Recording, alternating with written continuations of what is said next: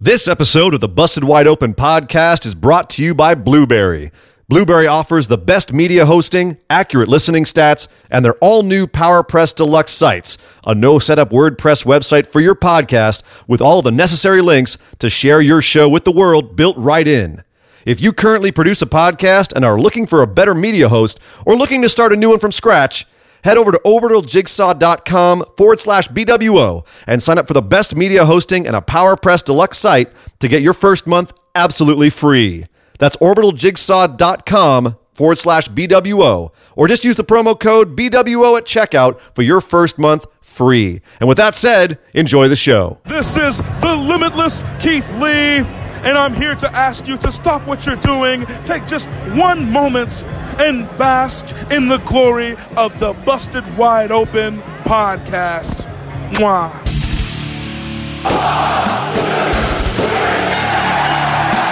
You're listening to the Busted Wide Open podcast, dropping the elbow on the hottest topics in sports entertainment and the world of professional wrestling. With your hosts, Nick Howell and Sir Ian Dangerous. Coming to you from the Orbital Jigsaw Network Arena in sunny Southern California.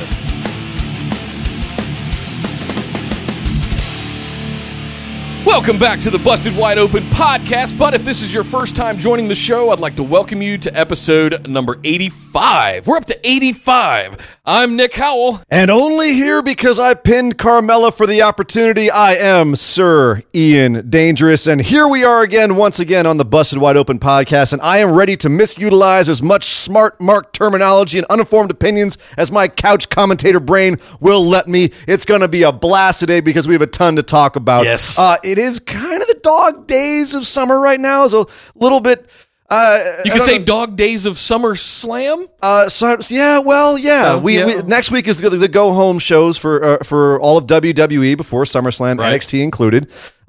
This week it was a little bit of setting up some matches, but nothing too grandiose this week, but still a lot to talk about. We do have the finals of the G1 coming to you tomorrow and the day after, and that's a bunch of madness. We're going to get to that over in our New Japan section. There's a bunch of news and notes we have to get to talk about. We have listener questions, to which point, I should say, if you'd like to get involved in discussion, head over to our Facebook discussion group. We do have a Busted Wide Open Facebook discussion group. It's a lot of fun. It's actually there's a lot of engagement over there. There's a lot of people hanging out and talking about stuff, and it's a lot of fun to see a bunch of people's opinions and the funny memes they post and some of the things you don't even think about come up sometimes. Oh yeah. And I love it because some of our listeners have some great ideas and thoughts on the product. So head over there, join the conversation, and also join our Patreon, because that is how you can ask us questions on the show by heading over to patreon.com, /BWO. Right. That's correct. That's where we kind of centralize everything these days outside of the Facebook group. If you want to interact and engage directly with the show, head over to patreon.com/BWO, sign up for that $5 tier. You can throw in your questions, get access to the show notes. If you want to do the $10 tier, we're going to be doing our first bonus episode this month. Yeah. Featuring a big discussion we've been talking about for a year, Roman Reigns. Yeah, and before you run screaming out the door by hearing that, it's one of those things where we've had people, come at us on the show where it's like everyone has to have their opinion on it. It is the elephant in the room, and that's not, that's not overstating it. It is the elephant in the room because he is the biggest story in WWE, and therefore one of the biggest stories in wrestling, and that's kind of inarguable. So a lot of people, when we express our opinions about Roman Reigns on this show, sometimes people will ask us why we are down on Roman on certain things and not on others, and we just want to clarify, make our mission statement. This is where we're at on Roman. This is what we think about the entire Roman Reigns experiment and the reign of Roman Reigns over the last few years. And that's something that we really want to kind of set in stone and establish. So there are no questions about what we think about it. And it is a bunch of gray area because it's not something that I believe is just a cut and dry thing. You can't just say that Roman Reigns stinks. I don't feel I don't feel the same way I did a year ago. Right. Yeah. And that's the thing. It will morph. Yeah. I would say that my opinions are mostly the same, but the same, and they have been, even though his character has morphed over the last few years. because it's mostly, again, not about himself, but about everything surrounding him. But let's not do the episode now. Exactly. Right. That's a little taste. Yes, there's a little teaser for you. It's a teaser. So that's we got a lot to talk about with. So that's with what you're going to get in the $10 tier. We're going to do one of those a month. Yeah, right? and one of those at least a month, and we have a bunch of good ones a bunch of good ideas of like future ones to get to. Absolutely. Hey, and last but certainly not least, head over to Twitter and give us a follow at BWO Podcast. We kind of centralize everything on Facebook, but we still keep an eye on Twitter as well. Ian, we have got a lot of wrestling going on right now. We're in as much of a dog days of summer as it is. There's a whole shit ton of stuff going on. It's relatively speaking around the world of sports entertainment. Yeah, I mean, and even in WWE, I say that, but it's relative. There was still a lot that happened. Yeah. It's just it wasn't as much exciting stuff. We don't even have a big news segment this week because it was a little bit slow, but we do have a ton of news at closer to the end of the show. Oh yeah. Well, let's get right into it, guys, and let's kick things off talking about what went down on Monday Night Raw. Well, once again, we need to kick off Monday Night Raw talking about Roman Reigns. Roman Reigns. Oh, he's our man. If he can't do it, someone can. By golly. But there was a lot of Roman on this show. There was a ton of Roman segments. There's a ton of segments involving Roman, or even by extension involving Roman. Monday Night Roman. That was a good way of putting it. Yeah. He was either involved in several angles on the show. There was packages about him, interviews, all kinds of Roman-y stuff this week. For better or for worse. There was some good stuff and some stuff that was typically, WWE trying to rewrite history and give us what their perspective is going into SummerSlam on what Roman's legacy has been and what his path to this point has been. It all started off with Kurt Angle and Baron Corbin coming out to the ring and talking about how Raw went off the air last week, which of course was Brock Lesnar coming out, beating down Kurt, scaring off Corbin, and putting hands on his manager, Paul Heyman, which was a particularly surprising occurrence. It was kind of inevitable, though, at some point. Not according to Paul, apparently. Okay. Yeah. But we'll get to Paul because Paul had an absolutely incredible segment this week. We'll get to Paul. Let's first work through all of the Roman stuff this week because, first of all, we had a match made between Roman and Corbin, of course. Roman came out to confront Corbin for not standing up for Kurt last week because, Roman's the hero in this. And what happened? You backed down. Yeah, you're a coward. And so Kurt made a match between the two of them because Kurt was unhappy at Corbin. And Corbin was pulling rank and saying, I'm the authority. I'm Stephanie McMahon's boy. Right. You just make the matches. And Kurt said, you're right. I do make the matches. As a matter of fact, I do. Why don't you have a match with Roman Reigns? So Corbin is facing off against Finn Balor at SummerSlam. That match has been confirmed.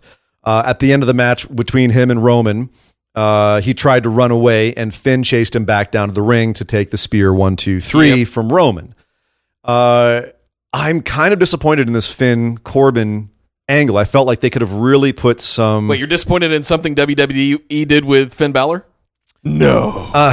Say it ain't so. Well, it's... So this week was really, if you were looking at how WWE creates its baby faces, this was a good week to look at it because every one of their major baby faces that didn't have anything really going on, they just love to smile about things. I mean, doesn't have anything going on in the sense that they don't really have a direction for their character. Okay. Beyond the very kind of basic framework of he's a good guy. Finn Balor, Bobby Lashley, Bobby Roode, or even Ronda Rousey. When she's not being the baddest woman on the planet, she's smiling her face off. Yeah. They're all just grinning like idiots. And it's how they've been doing their baby faces for years is if you're just a baby face, smile a lot. Make sure you smile. Get those teeth out there. Yeah. Which is not a bad idea in terms of you want your baby face to be appealing to kids and come across as a baby face. But at a certain point, it becomes too much and it becomes a little creepy. And the lot's been made about how Finn has just, ever since he had like right around the time that he got back together with the OG Bullet Club guys, Anderson and Gallows, and he started smiling a lot. We initially thought it was because he was just so happy to be with them, and then he just never stopped smiling, and it was just creepy as hell. It's borderline Cheshire Cat creepy. Yeah, it's just bad. And he's making it work. He's still over as hell. It's not really hurting him. I think it hurts Lashley. He's the one that I really am just kind of like, it doesn't. Yeah, that's cringy. Yeah, and I think Finn started off being cringy and has kind of found his way a little bit more now. Yeah. So there's not really anything happening with Finn and Corbin. Corbin's off feuding with Roman. He's acting as the authority figure with Kurt, coming in and telling him what Stephanie McMahon wants him to do. But there's not really, Corbin beat Finn clean last week. There wasn't any real build this week other than that Finn screwed Corbin in this match, which didn't really, to me, add any fuel to this feud. I don't feel like this feud is really building in any way. No, it's not at all. The fact that they're still having that, we didn't even get anything this week on Raw except for Finn chasing him back down into the. That's what I mean. The highlight was on Roman. Him facing off against Roman is a sort of retaliation thing from last week. That's what I mean. Yeah. So it wasn't even about the Finn and Corbin feud. So it's a weird dynamic there. I'm also curious how the dynamic's going to work going forward with Corbin as the sort of the heel authority figure and Kurt as the somewhat face authority figure. He's just trying to make things work kind of thing, kind of bumbling around. But the question then becomes, how much will the authority interfere in this Roman and Brock feud? To try. You're talking about like when Triple H and Stephanie show back up? Yeah, but it's also the whole idea that the anti-authority angle, right? That they've been loving ever since the Stone Cold days, where they want the powers that be to be pushing down on their babyface guy to their top babyface, so that they can overcome it. Yeah, right. So there's an underdog aspect to it. It's hard. The most recent one was probably Daniel Bryan's big story from a few years ago. Absolutely, not even entirely their fault. They're not even their intention. Absolutely their fault, but not their intention. Yeah. I think that they're definitely trying to do. They've been tried to do a Daniel Bryan angle on Roman before, and it didn't quite work. This is a little bit more subtle, with having Corbin being the spokesperson for the authority. Right. So the dynamic works for me. It's just I think that they're doing too many things at once, and as a result, there's not enough heat being built towards Corbin and Finn, and it makes it seem like Corbin's the stand-in for Brock Lesnar here. They're working a good angle with Brock, and we'll get to that in a second with the Paul Heyman stuff.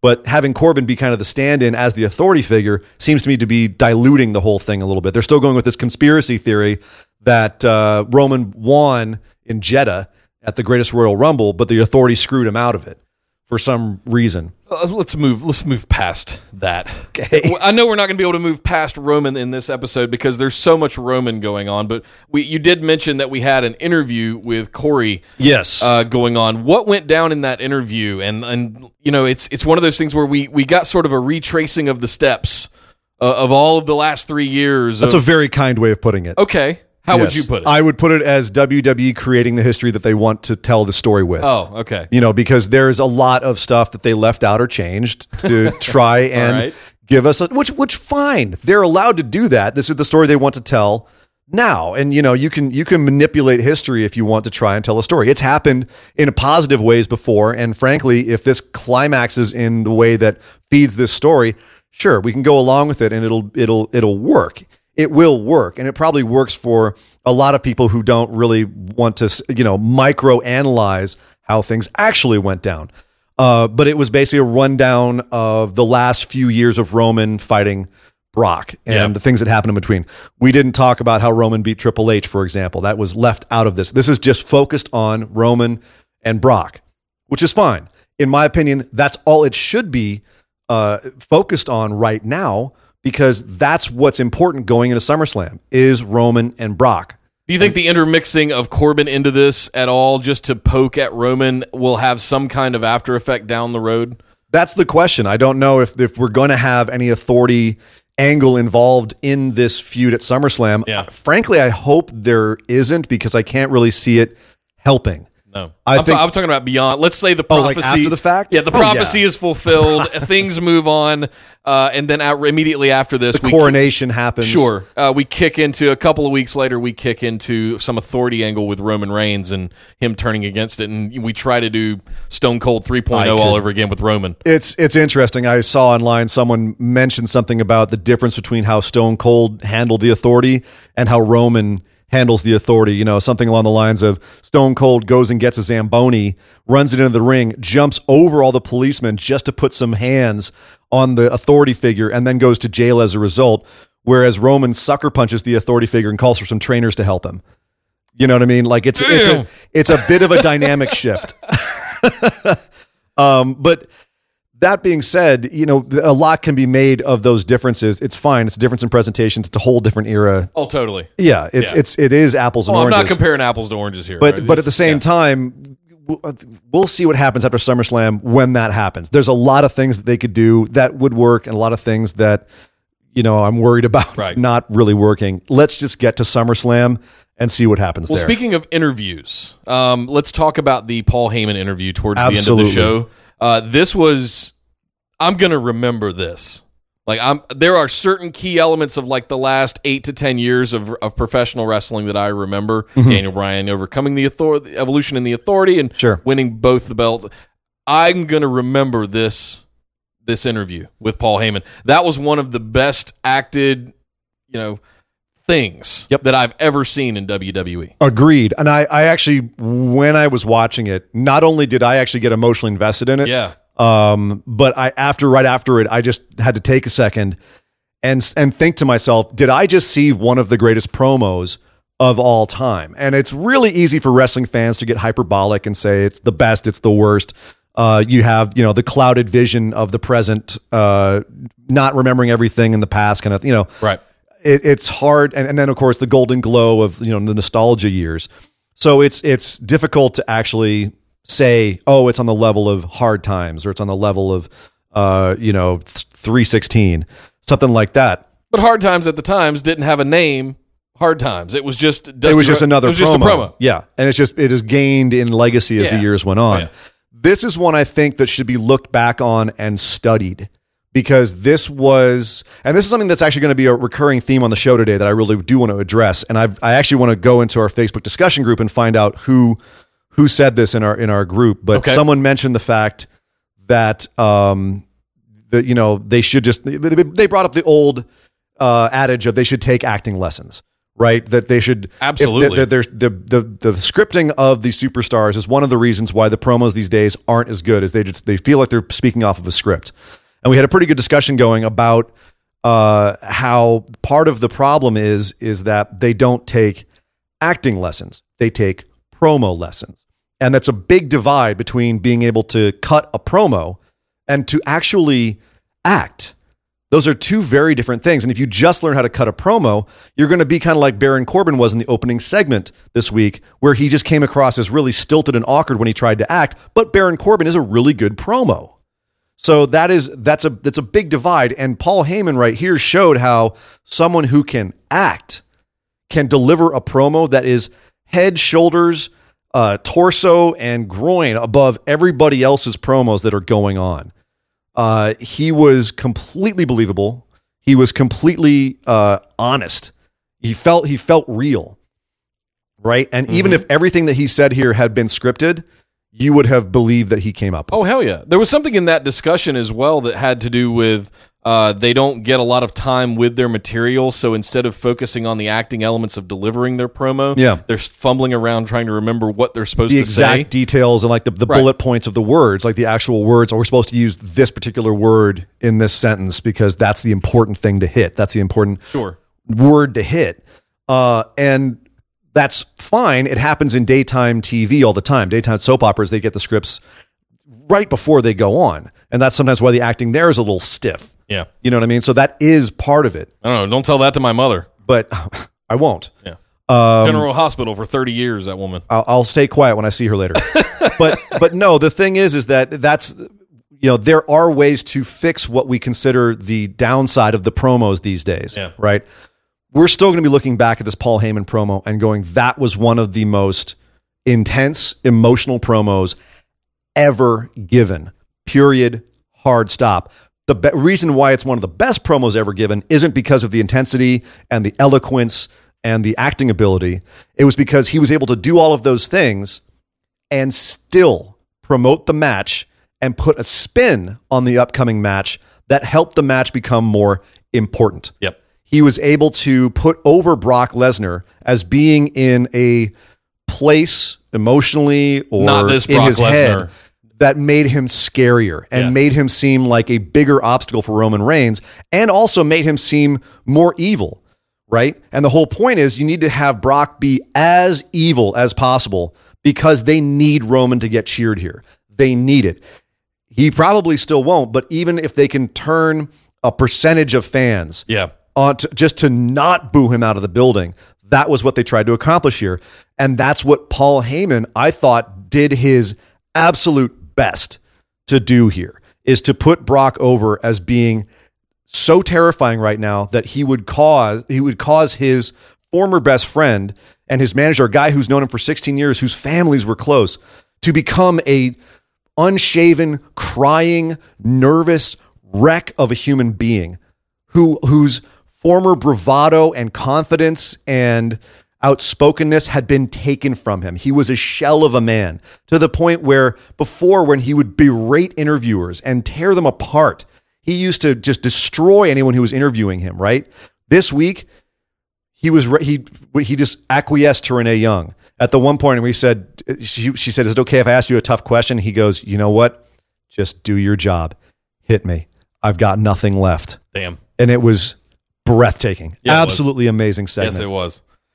Oh, well. Oh, I should add, if you watched online, they added, this is an interesting little twist. Okay. Online, they added a quote-unquote unaired extra bit to the end. Which was that after they had gone black on TV, the whole thing that Paul Heyman was saying is that against this Brock Lesnar, Roman doesn't stand a chance. Cut to black. On the online version, it keeps going, and he goes, unless... Oh, and he pauses and takes off his mic and starts to walk away. And Renee goes, "What do you mean unless? Unless what?" And then, of course, it all ends, and Renee's sitting there looking pensive. So drama. One wonders what if they're just trying to put it in our heads that, you know, Roman could win. If they're trying to say, will Paul turn on Brock? There's all kinds of things that then. They might have just been doing it just to spin us. I think it's what you said initially. It's to build up Brock to be like Paul Heyman, as evil and as snaky and as good as he is at all of the stuff that he does. The fact that Brock Lesnar has gone to this level has now broken him down this much. I think it's exactly what you're saying about it's just an effort to make him seem that much more insurmountable. Mm-hmm. He's gone next level, Brock Lesnar. Right, but then to have Paul kind of hint that there's a chink in the armor, that he might know something, right? That's a nice little twist. For those of you who are not listening or not watching us live on YouTube, Nick is currently eyeballing his Braun Strowman toy that's on his mic over there, which we'll get to in a second, because obviously there's some other elements that are going on at SummerSlam that may have implications in the Universal title picture. But we need to talk more about Roman Reigns. Because we haven't stopped talking about Roman Reigns. Because he was most of the show this week. Okay. We also talk about him because he was involved in the Seth Rollins, Drew McIntyre, and Dolph Ziggler feud. Seth was put into a match against Dolph and Ziggler because he was saying, I can't just get Ziggler alone. There's always this Drew guy who's coming in. Damn McIntyre's everywhere. So Kurt said, cool, find a partner. You get a tag match against them tonight. Great. So Seth goes around trying to find a partner. Initially gets Tyler Breeze. Hey! Nice to see Breezy back getting some time on TV, even though he quickly tried to get the Shield little hand thing in there, and I got excited when he first came into frame, and I was like, because he's a really good wrestler. He is, and I was like, wait, what? This could be a thing. And then as soon as they did the comedy thing with the fist bump, I just went, bye Breeze. Right. At least we saw him, and this is the point we've gotten to. Yeah. Is that if they get TV time at all, it's like, oh, how good! I'm so happy for them. Yeah, But of course, Roman ends up volunteering to be Seth's partner. But then he gets disallowed from being part of the match by Baron Corbin, which is where we get the sucker punch later. Yes. But so Seth goes solo against Drew and Dolph. Can I pontificate here for a second? Please. I actually thought this was going to be a Dean Ambrose return segment. So did the audience, and they all chanted. They were all chanting. We want Ambrose. Mm-hmm. As soon as he said Roman can't go out there, and it was just going to be Seth in a handicap format, I went, Now I would not rule out him showing up at SummerSlam. That seems to be the conventional really wisdom. Close. I think earlier in the year we knew he was going to be out 9 months till September, coming back around SummerSlam. Yeah, it's going to be middle of August. Time. He needs to make an appearance, I think that might be a good place to do it. It feels like that's what they're building for with Seth having the odds stacked against him in this, and needing a partner, needing someone to watch his back. It seems that that's what they're building for. The question then becomes: does Dean Ambrose come back and help Seth, or does he come back and screw over Seth? I think yes is going to be my answer. One of those. Thanks, Nick. No. I think it's going to be one then the other. I think there's still some hatred from Dean for the Shield breakup, and we haven't really seen that manifest until. So I think there is going to be something that comes in. We're all best friends, and I wouldn't be surprised if you see Dean crack a chair over Seth's back after the match or something like that, and we get a Seth and Dean rivalry program. And that's one of the things that's being suspected that's going to happen for this match, right? And you throw potential champion Roman Reigns into the middle of that as some sort of three-way where he has to pick sides. That's a great story. Oh, there's lots of stuff to do with it, or they might have them go on a bit of a tag run for a while and feud with Ziggler and McIntyre. Rollins and Ambrose was a lot of fun. They might have Drew and Dean have a little program going on after this if Dean stays face. There's a lot of stuff they could do, and they don't need to have Dean come back as a heel, although it would be a very entertaining way to have him come back. And they did leave that set up with the way that he went out with the injury, where he could possibly blame Seth for letting him be injured at the hands of Samoa Joe. Seth, he might be like, "Oh, well, you caused that to happen." I didn't think about that. They left it open either way. Yeah. You know what I mean? They didn't really put something. They left both options open for themselves. So we'll see what happens. I think that it's not out of the realm of possibility to speculate that Dean comes back for SummerSlam for this feud. Let's move on and talk about your boy, Braun Strowman, who flipped the set of the Kevin Owens show this week. Of course he did. Because it's what I do. It's what he does. What he does is destroy things. You had Jinder Mahal come out, who's now apparently Kevin Owens' guru. Jinder now being relegated to comedy act again, which, at least there's a place for him. 10 years full circle. It's here we go. Dare I say, it's like poking a toe at racism here. Like it's almost like he's his guru. Oh, come on. You know what I mean? No. I just putting that out. You've been in California. Putting that out there. I'm acting like a sensitive millennial. Okay. Yes. I don't know. I had avocado toast for breakfast this morning. That might be why. But no, in all seriousness, so Jinder's a comedy act now, which is fine. Kevin Owens is being a bit of a comedy act. They go back and forth on the stage talking about how Braun is just a big old bully. Braun flips their little set with them on it, which I felt was a little anticlimactic. I don't know. It didn't have the visual impressiveness that I kind of thought it should, until they showed the angle from the back and you see Braun actually pushing it over. And he's literally really squatting the stage. Yeah. That was a better with angle. The back of his head. Yeah. Yeah. And it turned into kind of a repeat of last week where he had a match against Jinder Mahal. Yeah. And Kevin kept stealing the briefcase and trying to bait him to coming out and losing by countout again.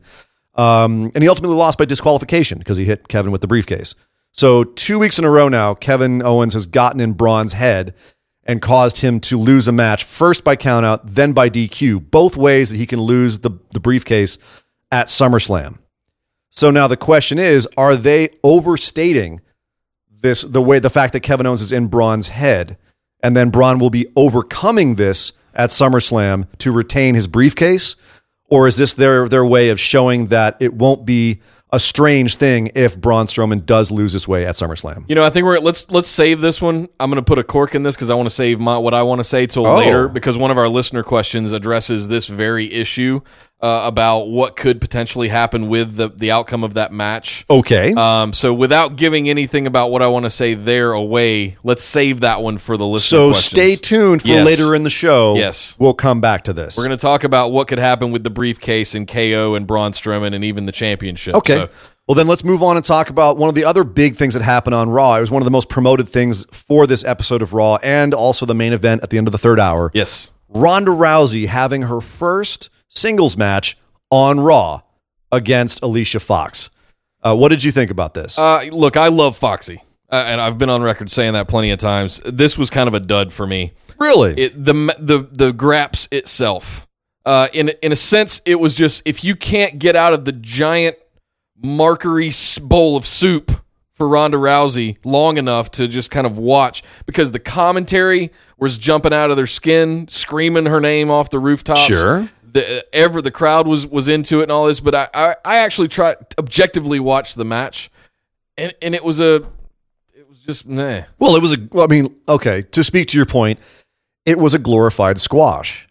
But I don't know, with 2 or 3 pretty serious botches of the 2 or 3 big spots that they were supposed to have in the entire match. The whole match was about getting Alexa Bliss up on the ringside and letting them have moments leading into their match at SummerSlam. Which, of course, is the point. We're trying to promote the match at SummerSlam. But I don't want to come out here and go, oh my God, Ronda Rousey is the best freaking woman wrestler in the world now, which sounded like the commentary was doing that night. But that's also their kind of their purpose is to put her over. She's the baddest woman on the planet.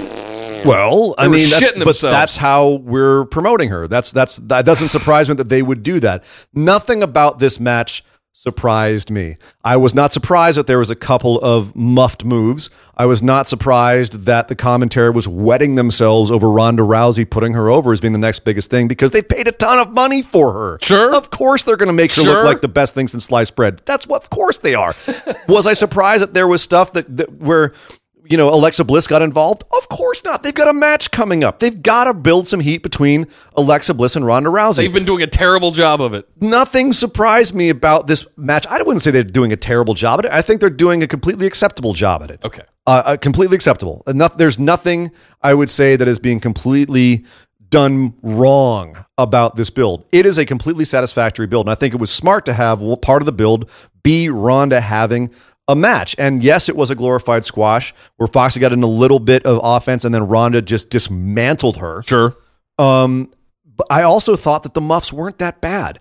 She still had enough, for instance, the botched suplex. Yep. She still had enough sharpness on it, like enough torque on it, that it still looked like a pretty beefy move. When she was beating up Foxy in the corner, I couldn't help but notice how accurate her strikes were, because she is a real fighter. That part I ain't mad at. You know what I mean? Lightning fast. When she really unleashed, she is absolutely dynamite to watch. And for me, that was the real takeaway about this, is that Ronda can have a couple of muffs in a match, but then just let her unleash, and it's boom. To me, I'm excited again. She can do strikes, but can she do a 20-minute choreographed match? No, and I wouldn't expect her to. I wouldn't expect her to at this point. She's barely just gotten into professional wrestling. I understand. She's not going to do a 20-minute technical masterpiece already. Come on. She's not. That's what they're making her seem like she is. That's my whole point. But no, everything is making it seem like she is the best thing. And in Roman women's Reigns wrestling calls himself the best wrestler in the world. CM Punk called himself the best in the world. That's what you do, is you build something up. That's as old as the business itself, is to just make things seem like they're bigger than they are. They're selling can't argue it. With that. It's selling it. And we can take it with a grain of salt because we've watched it for long enough to know, all right, they're just using hyperbole to try to sell the show, but it doesn't mean that we have to necessarily buy into it. I want to buy into it, and I think that's why I'm frustrated. There you go. There you go. That's it. But you don't. I wanted it to be better than it's working out for me, and it's not working out for me the way that I didn't get what I want. There you go. I'm mad. Temper your expectations, my son. Yeah. And you'll end up being a lot happier. So we also talk about the feud going on between. Foxy still looks great, by the way. Foxy still can. Yeah, she can still absolutely go. She was a little bit. Her selling was a little bit questionable. Anyway, we're not going to get into that. Elias and Bobby Lashley. The hell is going on here? Don't care. Lashley went from what I thought could have been a really good feud with Roman Reigns to back down to the mid card and doing weird pseudo comedy feuds with. I mean, feels like singing Sami like Zayn. Itsy Bitsy Spider. It's like Sami Zayn Part 2 without the kind of the controversial military thing going on. You know what I mean? You have Elias, who's promoting his new album, which, by the way, was a huge success on iTunes. Was it really? Yeah, it actually legit was. Huh. For 4 songs. It's pretty incredible. But he came out and promoted that. He's got a quote-unquote documentary crew following him around. The documentary that they already have up on WWE is hilarious, by the way. Okay. But then Lashley comes out and just says, "Don't ever say my name," essentially, and then beats him up and stands tall. It's playing to one of Lashley's weaknesses, which is having a personality and talking into a mic. Yeah, and kind of being a robot. Yeah, it's not working at all. And the problem is Elias is so charismatic that it expounds how non-charismatic Bobby Lashley is, unless he's given something really good to work with. Yeah. He's not being given anything to work with. Keep him doing physical stuff and have him come out and just murder people. And right, which he ended up doing at the end of this. Which is, but that problem is that once you see that too many times, it loses its luster. Okay, he can put someone in a vertical suplex for 30 seconds. Great. But then you see him talking against Elias, and Elias blows him out of the water, as I said, in terms of charisma, and then we got a bit of a problem. Yeah. So that's where we're at with this. And to me, I don't think they will put this on the pre-show because of it's Lashley. And also because it's Elias, but it feels like pre-show. It feels like pre-show fodder to me, or piss break match. Frankly. Well, getting into some of the stuff that didn't show up on the Hulu edition this week, we had a match between Bobby Roode and Mojo Rawley. Is this continuing? Is this like an ongoing thing now? Speaking of strange feuds that might end up on the pre-show, Bobby Roode and Mojo Rawley, who, again, I actually like Mojo Rawley. Like, I think he's a great promo. I think he's a completely satisfactory in-ring worker. He's got, a lot of energy, obviously.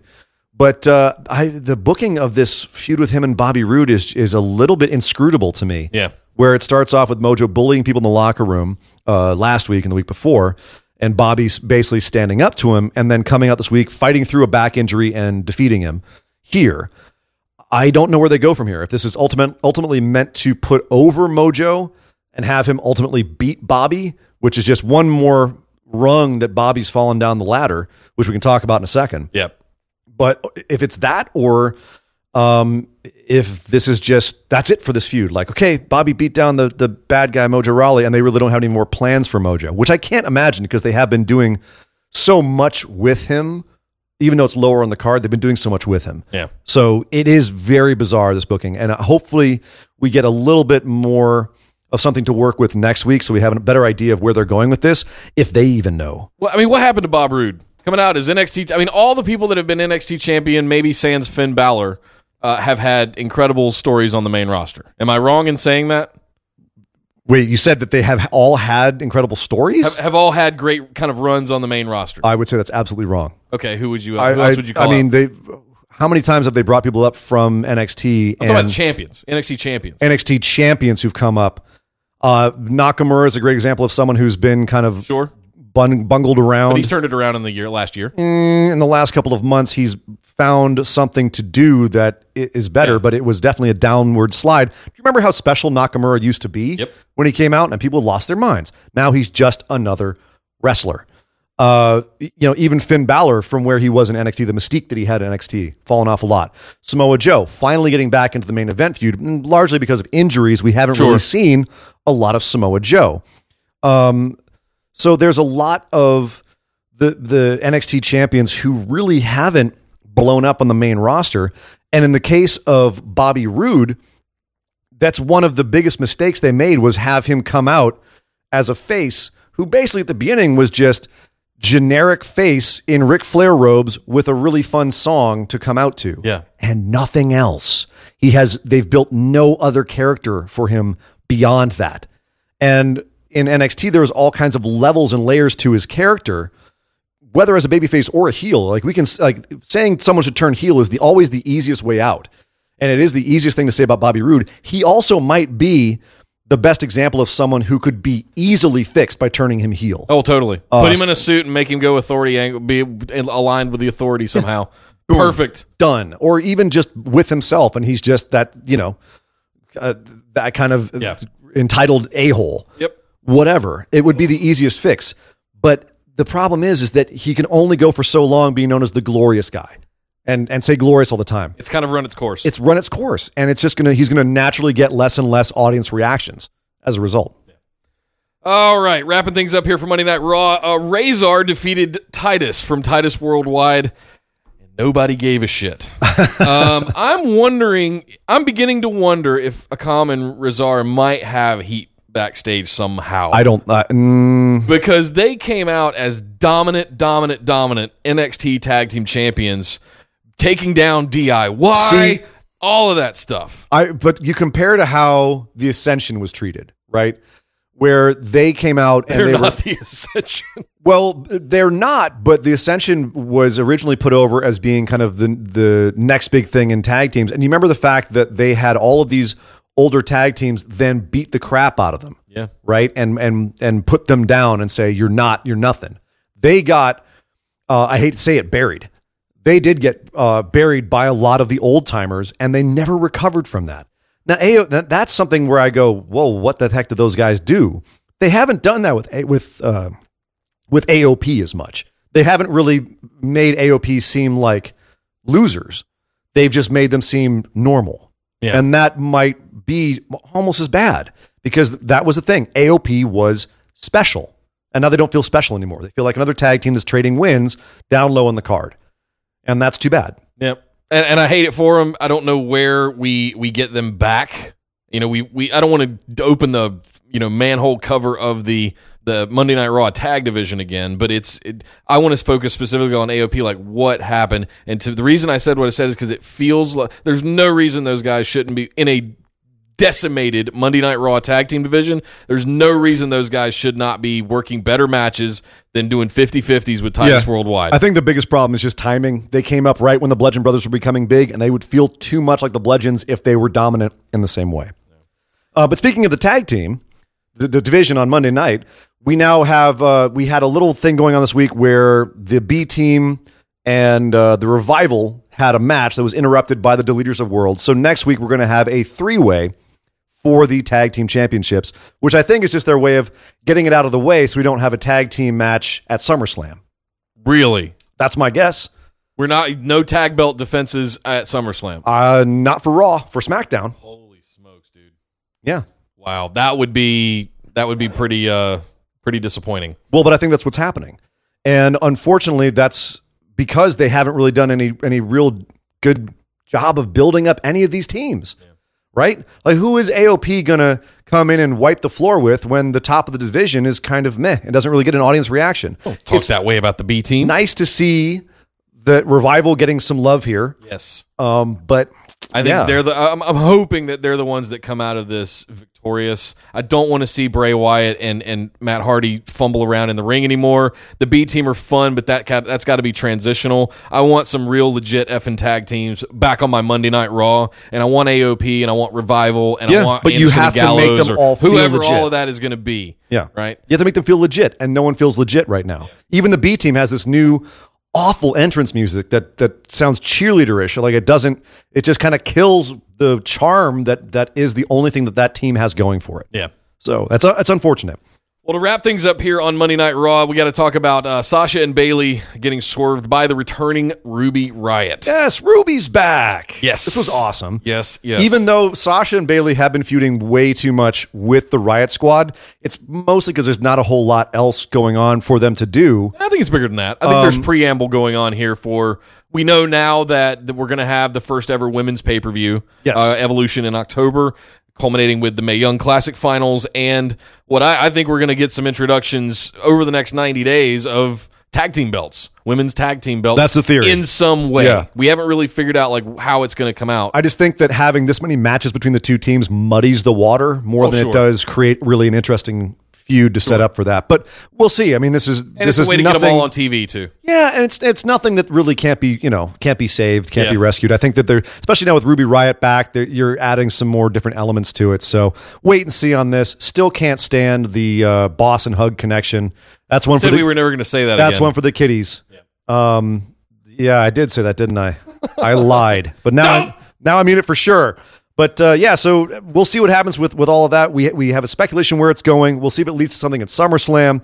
Probably find that out next week. Yeah. But in the meantime, that's it for Raw. We need to head over and talk about SmackDown Live.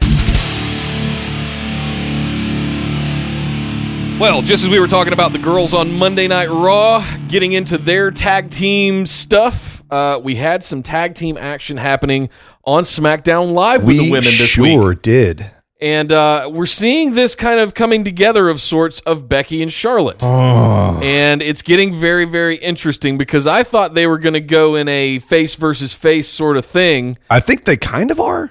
Still, maybe. I love the dynamic here. Let me just take a step back. Okay. So we had Becky and Charlotte versus the Iconics, and the dynamic that's going on. The Iconics are fairly irrelevant in this feud. It's more about Becky and Charlotte. They were fine. They did their parts. I love the Iconics. But the real meat here is Becky and Charlotte. The fact that they're friends, the way that they talk to each other backstage, where Becky says, "Look, I'm happy for you that you're getting your shot, but you kind of stepped on my toes here." Charlotte saying, "I'm sorry I'm your friend. I'm sorry I'm stepping on your toes, but I was given the opportunity, and that's just who I am. I go for the big prize every chance I get." Right. So live and let live. They end up, of course, beating the Iconics and being backstage afterwards, celebrating, and then saying, "Well, but I'm still going to try and take you out at SummerSlam." And their little, tea thing, clinking their teacups at the end turned real tense. Their tea suite. Yeah, the tea. Oh my God! Did I just say that out loud? I'm sorry. That's actually pretty good. Okay, you're welcome. You guys can use that one, by the way. All right, don't get ahead of yourself here. Right. No, I actually like this. I love this. I don't want to see it in a tag team format, but I understand that they're just building to the match. I'm not a huge fan of the triple threat scenario that we got ourselves into at SummerSlam. Why not? But I'm not terribly mad at it either. Why would it be? I think it's great because you have Carmella as the Weasel champ who can take advantage of these two faces having issues with each other. Right. And then the dynamic between Becky and Charlotte is fantastic. It's so interesting to try and speculate on what's exactly going on here. Like, is Charlotte going to turn heel on Becky? Is Becky going to turn heel on Charlotte? Are neither of them going to turn heel, but both, are they going to team up to go beat the hell out of Carmella, For sure. Or is it just going to be one of those things where you've got these two faces, these two strong ladies who both want to be the best and just are going to collide, and someone's going to get screwed over. Yeah. I don't know. I love it. We'll see. I love it, and I love the way these women are performing it. They're doing a fantastic job. I don't know if Becky and Charlotte pushed to have this program together because they're real life best friends, but they do have such charisma and chemistry together.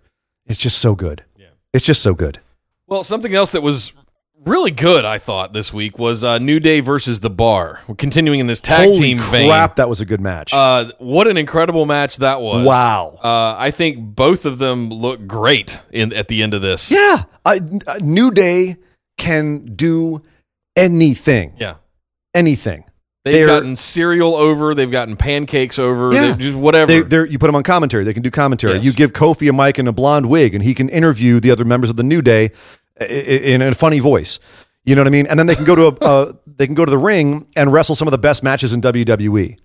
Are you kidding me? Yeah. Unbelievable. People ask why they're still together after all this time. That's why. Because they haven't gotten to the point where you should break them up yet. They're still gold. And kudos to The Bar too. Those guys obviously are fantastic wrestlers. I love them together. It's one of those things where I want to see them both have singles careers because I really respect both of those wrestlers, but they're just so good as The Bar. And this match was so good, I wasn't even mad that The Bar lost.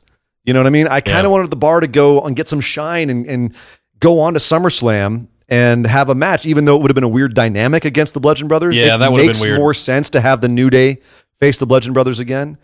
I wanted to see more of The Bar. I missed them while they were away. Yeah. So, and this made me miss them more, being like, oh, we could have been having matches like this. Right. Holy crap. Without the Bludgeon Brothers. Exciting near falls, but New Day does pull it out. And they are going to SummerSlam to face the Bludgeons, who also had a quote-unquote match this week, a squash match. Yeah. They showed up. One good wrestler and Eric Rowan. Hey. So did you know Heath Slater was back on SmackDown Live? He came out and gave a big promo against Samoa Joe about his kids and about how what a dad. Oh, I'm sorry. Wait, no, that was AJ Styles. AJ Styles came out and did a retort to Samoa Joe about his being a husband and a father and his kids. You had me for a second there. I was wondering what the heck you were talking about. No, yeah, I liked AJ's promo this week. This was good. This was a good fire. Good old Southern family man values. Absolutely. Bring it on. Yeah. That's my bread and butter. You can't screw up an AJ Samoa Joe feud in my book. I mean, you can, but this was definitely not, this is the way to build it up nicely. And frankly, this is something I expect to go on past SummerSlam. Oh, please. I have a feeling this will continue past then because there's just so much to do with these two. And I hate to say this already feels like a more passionate, interesting feud than AJ and Shinsuke. Yeah. I hate to say that. Yeah, but it's probably smart that they moved Nakamura over to the U.S. title picture rather than continuing. Because, I mean, AJ beat him pretty handily. So it was, I guess, I don't know. At the end of the day, what did we really get out of the AJ and the Nakamura set of matches that we had the first half of this year? A really, really sore set of nuts is what we got. There was a lot of low blows in that feud. I think someone's got to research that. Dick punch. Someone has to research that. Was there ever a feud that had more dick punches in it than Nakamura AJ? I don't know. Maybe only Toru Yano. Every feud he's ever had. Yeah, maybe. But I mean, ongoing feuds. I don't know. Anyway, AJ and Joey's money. This is going to steal the show for me. Yeah, I mean, I could see them. I kind of want them to put like a little extra stank on the end of this, like just something next week where it just goes that extra level of personal before SummerSlam. But like I said, I expect it to go on for a while, so they could do that later. But yeah, that was fantastic. Another feud that I can't wait for is Daniel Bryan and The Miz. And this week, Miz gave a promo on the quote-unquote set of Miz and Mrs., his new hit reality show about just looked having like a baby. Some backstage red carpet banner tapestry or something. You're saying it wasn't real, Nick? What? It's still real to me. Oh, my poor sensitive brain. No, but yeah, so Miz gave another great promo running down Daniel Bryan until Daniel Bryan showed up and attacked him and the two security guards like a madman. Until Miz hit him over the head with a vase and made his escape with his security guards. Did you just say vase? Vase. Yes, I did. It's a vase. It's a vase. And like just the kind that was owned by my aunt, who I would visit on holiday, that I would schedule in. But yeah, so then Daniel Bryan ended up chasing off Miz kind of like someone out of a horror movie, just like stalking after him. So this is, I wasn't really a fan of Daniel Bryan getting hands on the Miz, but I understand. And I love the fact that Miz keeps getting away. Oh, yeah. And at some point, Daniel Bryan will really get his hands on him. I mean, what do we do next? A lumberjack match for the go-home show? Oh, God, no. Not even that much. No. Just how do we get those two to Do you need any more? I don't. No, I don't. No, I don't need any more. I'll shut up. Never mind. Just give me the match. Yeah. We've been waiting for this since Talking Smack 3 years ago. Yeah, you could literally just have give them us the match. Both give a promo next week, and I'm fine. I'm ready to go. I need nothing else. This is done. Also, the show opened with more talking. Randy Orton monologuing like a villain in a comic book movie for about 10 minutes about how he erased Jeff Hardy's identity and how he's back to get respect from the WWE audience. People forgot about Randy, and now he's back, and he's going to RKO somebody. I didn't like this. No. I just want Randy coming out. I just want Legend Killer Randy coming out. Shut up. Don't talk. Just kill people. I think we'll get that after this. I think this was just like mission statement. From now on, I speak with my actions. I think this was just the little, we had a couple of Randy coming out and killing Jeff Hardy, and then we're going to take this break. He's going to look at everybody and be like, hey, yo, just so you all know what I'm doing. Hey, yo. I don't know why he became Scott Hall for a second there. You going to thump a match at me next? Say goodnight to the bad guy. Yeah, he just had to come out and say, so just so everyone knows, I'm bad now, and I'm going to be hurting people. Cool. I'll be over here. Get ready for some RKOs out of nowhere. That's all this was. RK. Boink. Yep. I like this. Oh, can I mention, you said mic drop. Yep. Can I mention something really quickly? I forgot to mention this on Monday Night Raw. Ronda Rousey gave the greatest mic drop of all time. That wasn't a drop. That's what I'm saying. It was a spike. Yeah, she spiked the shit out of that mic. Some poor tech guy in the back just went, no! Yeah. Well, his meters clipped out and his ears exploded. Yeah. That was $500. Yeah. That was such a... Those were more than that. But the best part is the fact the mic bounced back up into the shot. Yep. She hit it so hard, the mic just went back by her face. That was another... Sorry. I loved that Ronda Rousey moment. I'm going to skip ahead a little bit here in the notes because I want to save one thing for last. Let's talk about Nakamura killing R-Truth. Okay. R-Truth is back. He is. Apparently thinking that he had to beat Carmella to have a championship opportunity. Yes. This week, as you do. Yeah. This week, as a sort of gateway to get to Carmella, he had to face off with Shinsuke Nakamura. And they were still pretty hype for R. Does R-Truth age? I don't think he does. I think he stopped aging at like 32. He looks the same as he did 10 years ago. And he acts the same too. Yeah. I mean, he's still, I frankly still think he's a lot of fun. Yeah. This was very fun. Nakamura He's still doing the splits. Nakamura talking to him in Japanese, and R-Truth acting like he knows what he's talking about, and being like, "I can't believe he just said that to me." It was all, and even Ty Dillinger showing up for a brief cameo, trying to like cool R-Truth down. Can we get them to be a tag team? Be fine with that. 10 Truth or something like that. I don't know. The Perfect Truth.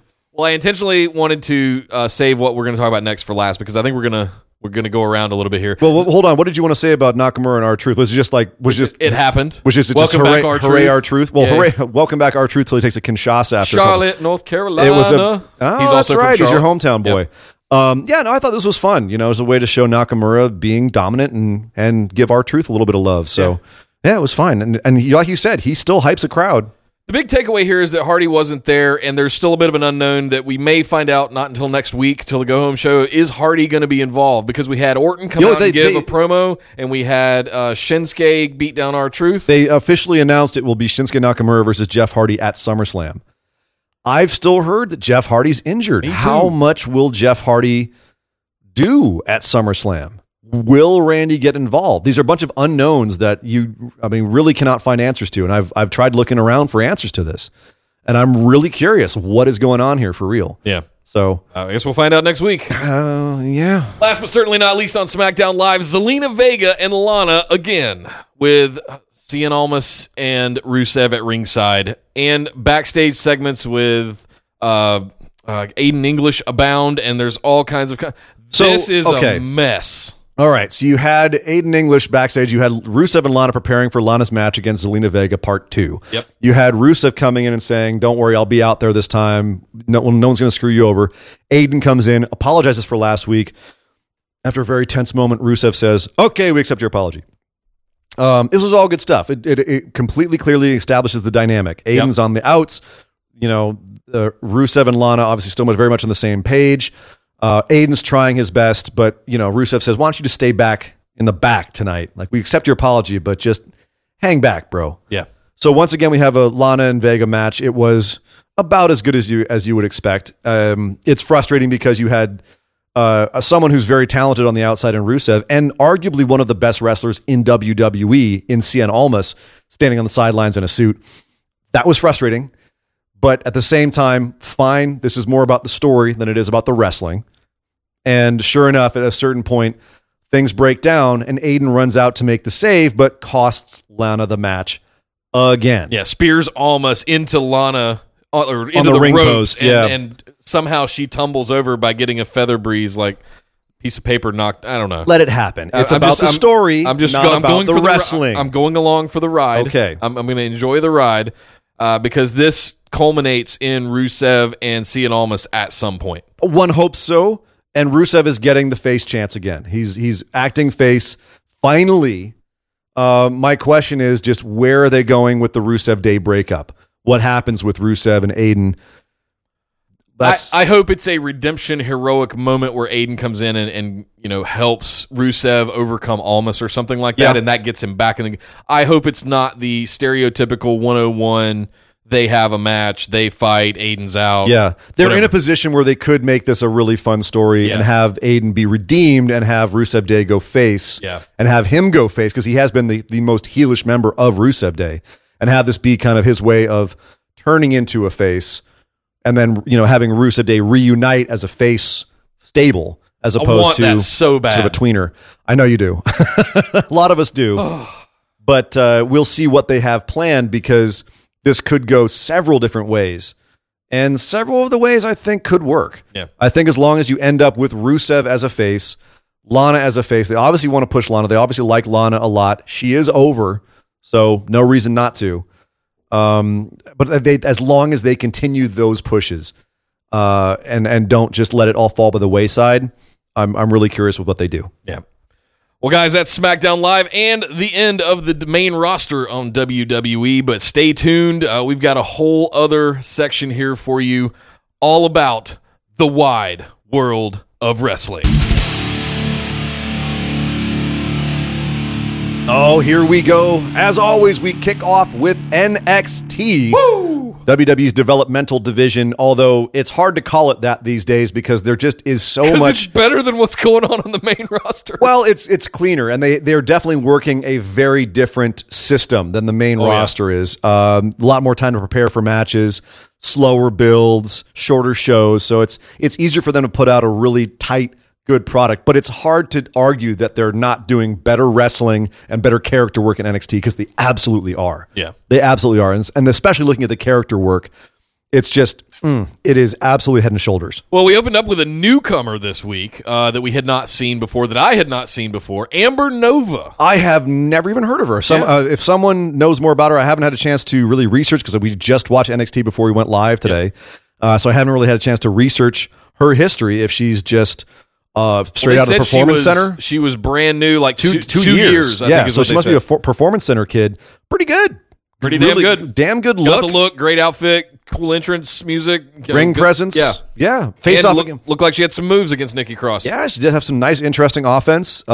Still got killed by Nikki Cross. Of course. As you do. It was nice to see Nikki back looking dominant, a way to kind of remind us that Nikki Cross is insane and will kill you. So this was a fun way to start it off. And then also a fun way to continue the show was to have Ricochet's music kicking in and everyone get all hyped for Ricochet. I did. I almost stood up. Oh, we both just were like, ooh, Ricochet, yeah. And the crowd, you can hear him doing the one and only now. It's kicking off. That song is damn good entrance song. Yeah. Only Ricochet wasn't at the top of the ramp. Well, I mean, he was. He was laid out like a piece of meat in front of the 4 members of Undisputed Era. Adam Cole, baby, saying that he was not a coward. He didn't need to stand behind anybody to take out Ricochet, even though he had 3 guys all around him, which was great heel stuff. But yeah, so we're promoting this match between Ricochet and Adam Cole at SummerSlam. This is a great way to build for it, I think. Simple, effective. Heel gets one over on the face. Great. Fantastic. We know right where we are. Yeah. And I cannot freaking wait for that match. Yeah. That's going to be great. Real quick in the chat, Jared filled us in. She's only been Amber Nova has only been wrestling for 2 years, mostly wrestles in Florida, but was in Impact for a bit last year. Okay. That does make sense. Okay. That does make sense. Thank you, Jared. Yep. Jinx, you owe me a He's our research guy. Yes. Jared's always on top of it. Next up, another woman, Vanessa Bourne, was being interviewed backstage leading up to her match against, I'm going to butcher her name, Taynara Conti. Taynara Conti. Yes. To determine who the 32nd spot in the Mae Young Classic would be. Yes. One of those two. Yes, because they'd already announced the entire roster. This was kind of, I thought, a gimme. Yeah. But that being said, it's interesting how much they show Vanessa Bourne. Yeah. Neither of us are terribly high on her. No.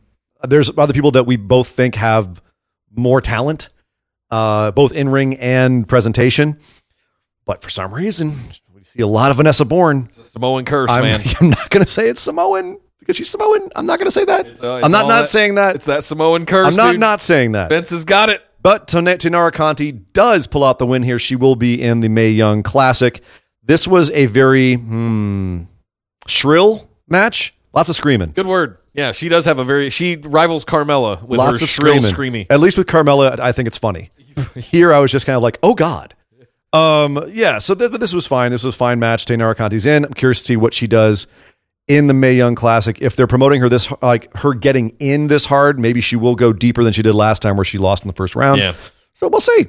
She spent a year now working at the Performance Center. Next up, speaking of newcomers, like Amber Nova, we had another one this week who came out looking like, was it Ryu? It's Ryu from just because he wore a Fighter. gi doesn't mean he's Ryu. Well, but it was sleeves torn off and whatever. So I'm going to butcher his name too. Adrian Jaude?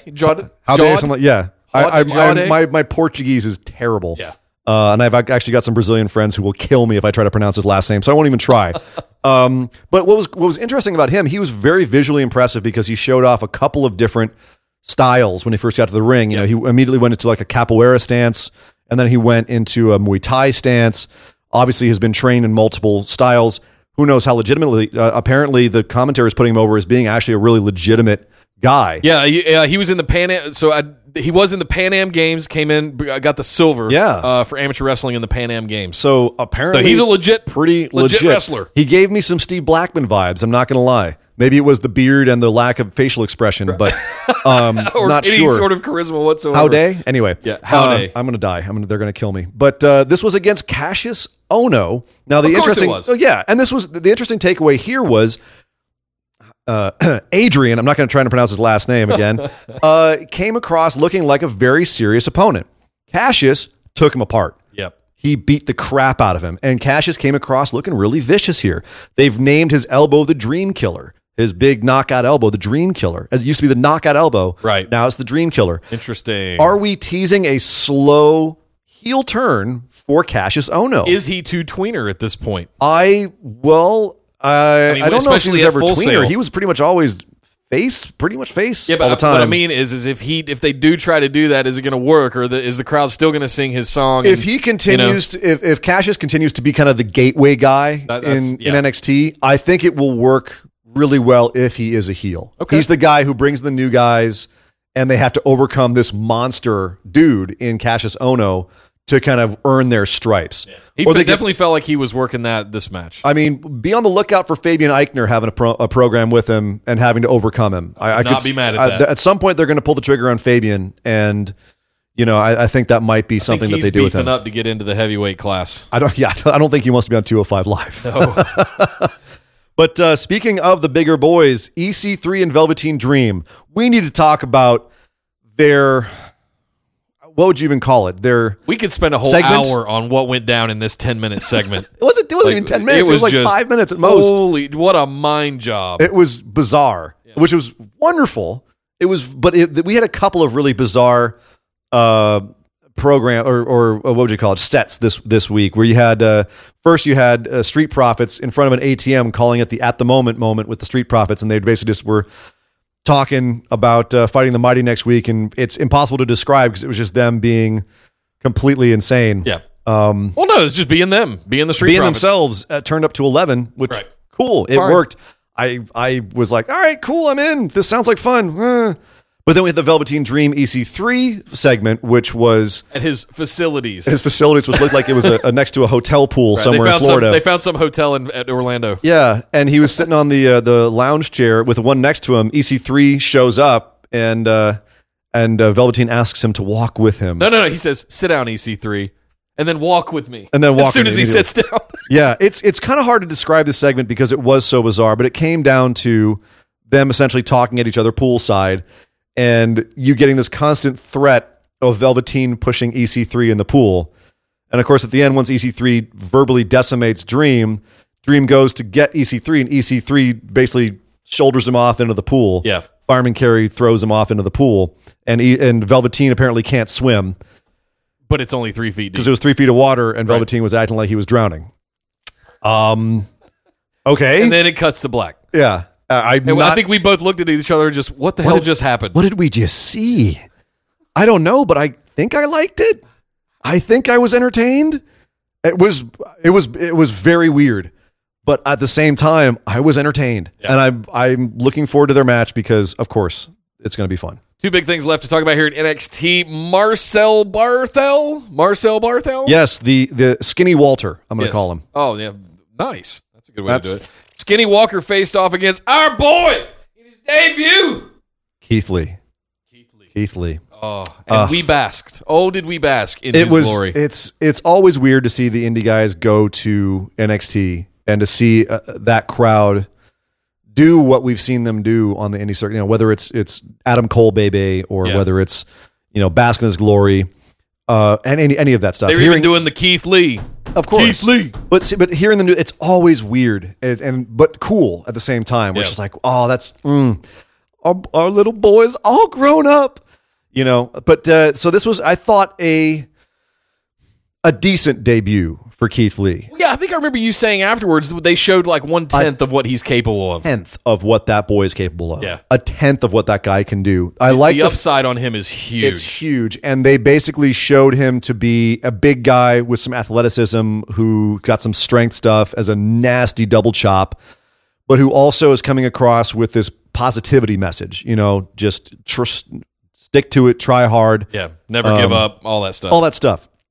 Smart. Yep. If they're going to really book him as a face, that's something that can take him a long way with how WWE likes to promote itself, especially in the higher up levels. And they want to have people doing Make-A-Wish, and they want to have people, posing with fans who are disadvantaged in some way in the audience. That's something that can take Keith Lee a long way. If he gets over with that and becomes this beacon of positivity in the WWE, that guy can go a long way. Oh, it's going to be good. I thought it was interesting they made him shave his beard too. I think it was because they wanted to look still younger. Had like the chin strap thing going on. He did, but he doesn't have the big beard anymore. Yeah. I think it youngs him up a little bit. Yeah. So smart. Maybe I should look into that. No, I'm keeping the beard. No, you just got to color your beard a little bit, then you're good. Get rid of some of those grays. Finally on NXT, the culmination of something happened. We were going to have a match between a sort of redemption match for Aleister Black to have a match with Johnny Gargano to get back for Gargano screwing him over. Yeah. That lasted about 5 minutes before Ciampa gets involved. Runs down, of course, with the title. It just the bell rings as disqualification. Everything goes nuts. And man, we are on our way to TakeOver. Or so we thought. This was basically the setup for a triple threat at TakeOver, which would have been the best option. And the reason it would have been the best option is we don't want the payoff for Gargano Ciampa yet. We want to keep that burning. Yes. And to have to pay off the Aleister angle in this not only helps Aleister Black in terms of the fact that he just lost his belt, but it also pays off the story more. It slows down Gargano Ciampa, and it gives Aleister Black some redemption from losing his belt. Right. Unfortunately, in a house show, in real life, Aleister got crotched in a match with Ciampa, and it actually required surgery. And I don't know how much of this is a work or not, but apparently the injury was actually worse than initially thought or reported, and he's going to be out for a while. Yeah. So of course the immediate thought is making me cross my legs as to what the injury could have been. I'm uncrossing mine. I hate to think, but the bottom line is there will be no triple threat, and they have announced that since then Aleister got, quote, jumped in the parking lot out back of NXT, which by the way, never walk the NXT parking lot alone. I mean, Hideo Itami should have been the lesson right there. Yeah. But Aleister didn't learn that lesson. What was his tweet? Parking lot unsafe. Not safe. It's not safe. Not safe. Yeah, so Aleister Black is now officially out of this triple threat. It got announced, and then almost immediately it got taken away, which makes me wonder why they didn't refilm that segment to not even have it be announced at all. Thank you. Yeah. Except that they haven't said specifically who took out Aleister Black in the parking lot. The assumption, of course, would be Ciampa. Sure. Which gives more heat to Ciampa as a heel. It makes him feel like more dastardly. And he's crossed over to the dark side, and he just wants Aleister out of the way so he can go straight for Ciampa. Sure. What if it was Lars Sullivan to revenge for the broken jaw? There's actually some of our guys on Facebook Live right now, or on Facebook discussion group, we're talking about like who could be feuding with Aleister, who could be blamed for this, and I thought they had some great ideas. With Cassius Ohno coming back for revenge, or Lars Sullivan. So. There's a lot of options they have there with the Aleister Black angle once he gets healthy again. But what does this do for TakeOver? Because it's the thing you were saying at the beginning. We're having to pay this off too early. Like we weren't ready for this yet. And they've officially said it's going to be... We didn't have Johnny completely cross over yet to that dark side. We kind of got there a little bit, but we needed like another 2 or 3 kind of months worth of this build. Yeah. Oh, yeah, man. And they've officially made it Johnny versus Ciampa again. It's not going to be a triple threat. They're not going to insert another person into a triple threat. And I don't know who they would have inserted even if they did. No one else is even remotely involved in this feud right now. I mean, Aleister felt like a third wheel. Well, I mean, if they're going to do it at SummerSlam, because I don't know that they can run this all the way to WrestleMania next year. I don't know about WrestleMania. They could run it the rest of the damn year, and I'd be fine. But what do you do? Survivor Series? Yeah. Okay. Why not? Give me WrestleMania mini. They make every TakeOver a big deal. That's fine. It doesn't matter totally fair. What other pay-per-view it's on the same weekend. Totally fair. Okay? Totally fair. So that's NXT. We have to move over, talk really quickly about 205 Live because there's plenty more to get to. 205 Live still building up towards SummerSlam, where we are going to have Drew Gulak versus Cedric Alexander for the Cruiserweight Championship. This week we had Hideo Itami and Mustafa Ali. Ali had a bit of a medical scare. Yeah, he tweeted this kind of cryptic picture of him in a hospital bed, saying he always kicks out at 2, but they still never said why he was in the hospital. But this week in his match against Hideo Itami, he ended up losing because he got, quote, lightheaded and had an issue with his back, and it was bizarre. He ended up losing the match, and then after the match, medics run down to the ring to check up on him, and he doesn't know what year it is. Oh no! So they're working in. I mean, it's an injury angle, but it's. I don't know how legit his initial Instagram picture from the hospital was. Now, if they're doing some sort of angle there, I don't know.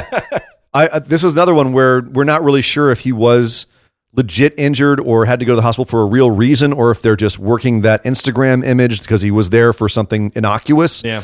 It's hard to say. All I know is they had a great match. It's worth actually checking out. As always on 205 Live, there's some incredible wrestling on there.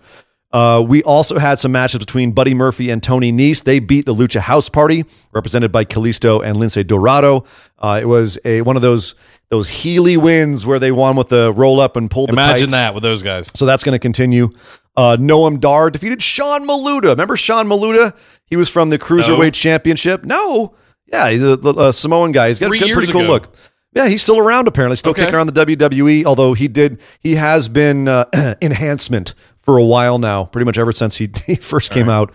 He was enhancement for Noam Dar this week, who beat him pretty handily, while TJP was in the back on his cell phone, not watching the TV next to him where the match was I'm so into what TJP's doing right now. Oh, yeah, he's killing it right now. I haven't been interested in TJP since the Cruiserweight Classic. Yep. To be fair, he's back, dude. Absolutely, and so's Noam Dar. Frankly, oh yeah, big time. This is the best Noam Dar's looked.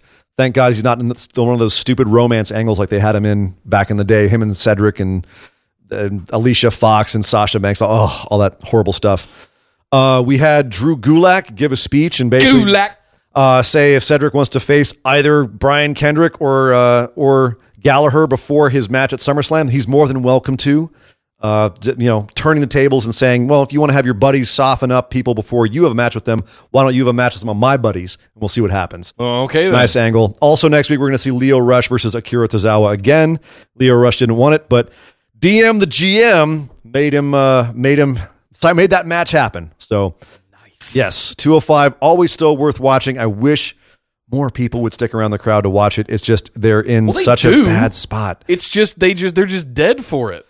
Because they just sat through 5 hours of taping of SmackDown Live, and they're 8 beers in and carb loaded and just tired. There's an extra episode we could have right there is just talking about how to fix 205 Live ways they're doing it. I think they've taken a huge step in the right direction over the last few months. Ever since Triple H took over, Triple H's boys have taken over. It's been a huge step in the right direction. It's absolutely worth watching. It's just a matter of getting the large fan base on that level, or finding a really passionate, dedicated fan base like you have at the Performance Center at Full Sail, or even even like an indie, put them in smaller venues and send them out on tour on their own. Make them just like a little 205 Live at the Performance Center. Like I said, all something we can do on a future episode. Cool. We need to go over and talk about New Japan. Yeah. Because the G1 is coming to a close, and man, we got some bracketology to go over. Okay. We've only got 2 more shows of the G1. Now, if you do not watch New Japan at all, start tonight. This is a great time to start. It is a great time to start because you can get really invested in all the top guys really quickly, and every match has a ton of meaning behind it right now because of the point system that they've had in this tournament. Yeah. You've got 2 blocks right now, and all the top guys are at the top of each of the blocks right now, points wise. You've got in A block, you have Tanahashi, the John Cena of New Japan, with 14 points. You have Okada, the longest reigning champ in New Japan history, and the most recent champ who just got defeated recently by Kenny Omega. He's incredible and probably one of the best wrestlers in the world. He can do anything. He's got 12 points in block A. Jay White, the evil Kiwi. He's got 12 points. He's been being dastardly on his way to the finals here. On the last show, we're going to have Tanahashi versus Okada. So 2 of the guys who are looking at possibly winning this block have to face each other.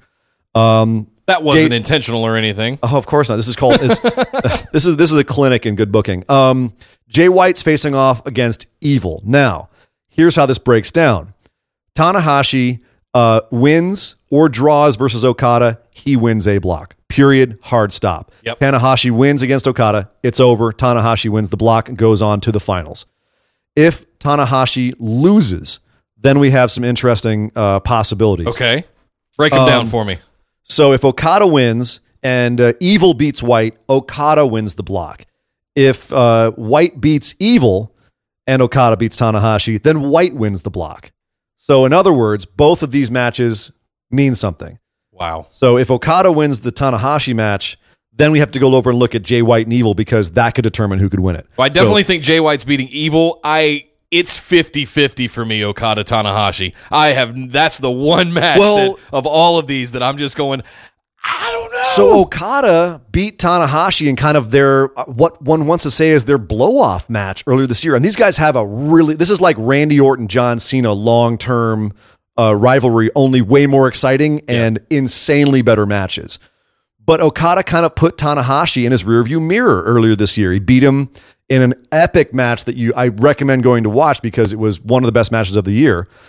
But at this point, does Tanahashi get revenge here somehow? Does Jay White, who is in a stable with Okada, come in and screw Okada over as a way to try to take over the stable?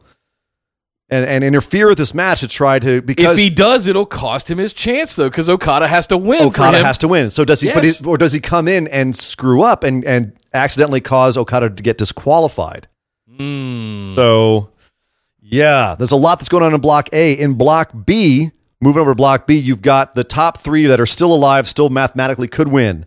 You have Kenny Omega, the current champ, who's been now on a losing streak. Not only did he lose to my boy Tomohiro Ishii, who is, in my opinion, had the best matches across the board in the G1 this year. Any match he's in, go watch. But he also then, Omega won in the last show, a night or two ago, he lost to the thief ace himself, Toru Yano.